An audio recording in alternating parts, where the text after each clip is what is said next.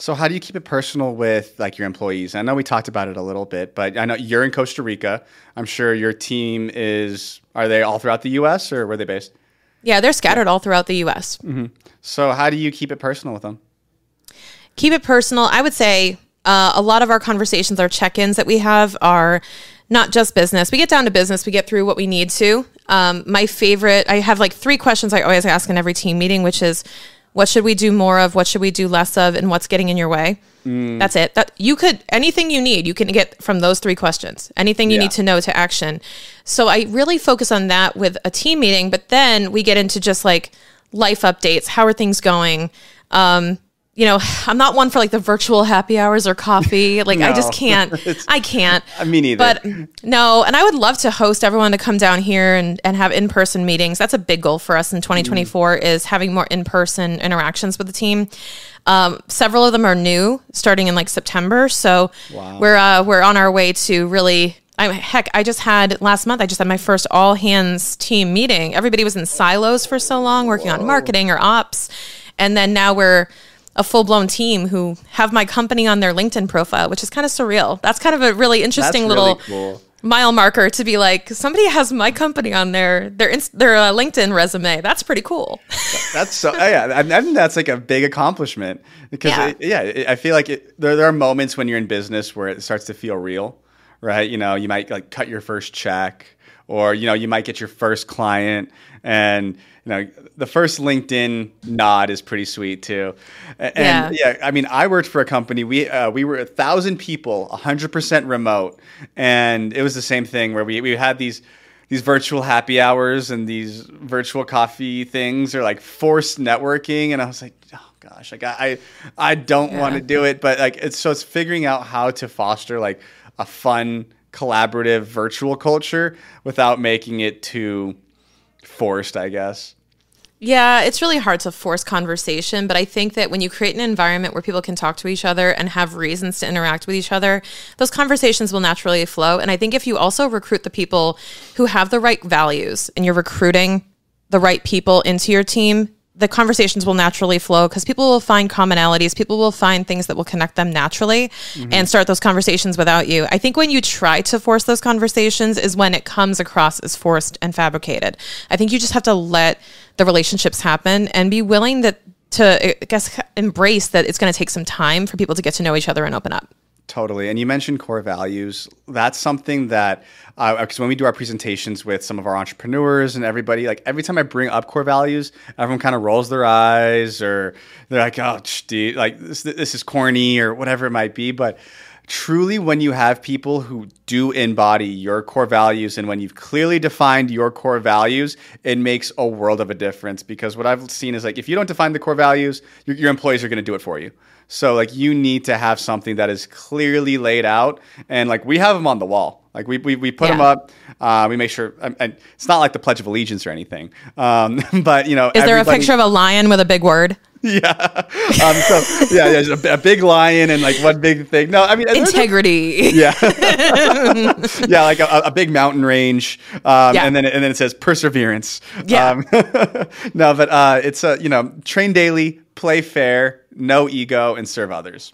Right? Like if we don't have people who like, if they don't meet that in the interview process, we're not bringing them on board. And then one of Ryan's favorite quotes is, we're not a family, we're a team. I think we're somewhere in the middle. But what I mean by that is, we do evaluate our employees on like a quarterly basis, right? They know it too, but it's like, hey, are they still embodying our core values? Because, sometimes people fall out of alignment for whatever reason, and that's okay. We've had people who their goals just didn't line up anymore, right? We teach financial freedom. We teach how to build wealth through real estate. So sometimes it's only natural that some of our employees follow our playbook and they kind of leave their 9-to-5 to go do their thing, and we wish them the best. So it happens a lot. But, we just need to make – so in your business, what's your recruiting process like? Oh, I love my process, and I have a phenomenal fractional HR rep who has taught me how to do this. And it really comes down to identifying the core competencies of a role, but also the core traits you want the person to have. And it's not about like demographic data or they need to have a certain personality type or something like that and narrowing your focus. It's more about, and some of mine were, I need them to be a lifelong learner. I need them to embrace curiosity and growth through knowledge, like never feeling like they know enough and always seeking out on their own something new they can do. That is a really big, important thing for me, to have that attitude. Because I think attitude is always the first thing. Is if you are a lifelong learner, I can teach you anything. As long as you are asking thoughtful questions, I can teach you anything. You don't have to come to the table with a ton of tax knowledge in order to thrive in a CPA firm. You have to have an open mind and an ability to learn. And that is really what I realized the core skill set, the real core competency was ability to learn quickly on the fly and to seek out that new knowledge. Sidebar, I have a friend who specifically is a CPA for spicy businesses. So we're talking about like exotic dancers and stars, folks that you probably know in Vegas. Or don't know them too well, but right. Otherwise we're in trouble. But yeah, I know what you mean. They're around. But sure. But here's the funny thing is that she actually we were there in Vegas when I was there with Ryan. I actually got to chat with her, and funny thing is that she has a team that is all musicians. They do tax returns, but they're all like trumpet and guitar players and, musicians. And I said, how did that work out? And she said, believe it or not, somehow the skill in learning a new instrument and the practice of that and the repetition makes them really good learners. And you can teach them a rule and they will apply it. And I was like, who knew?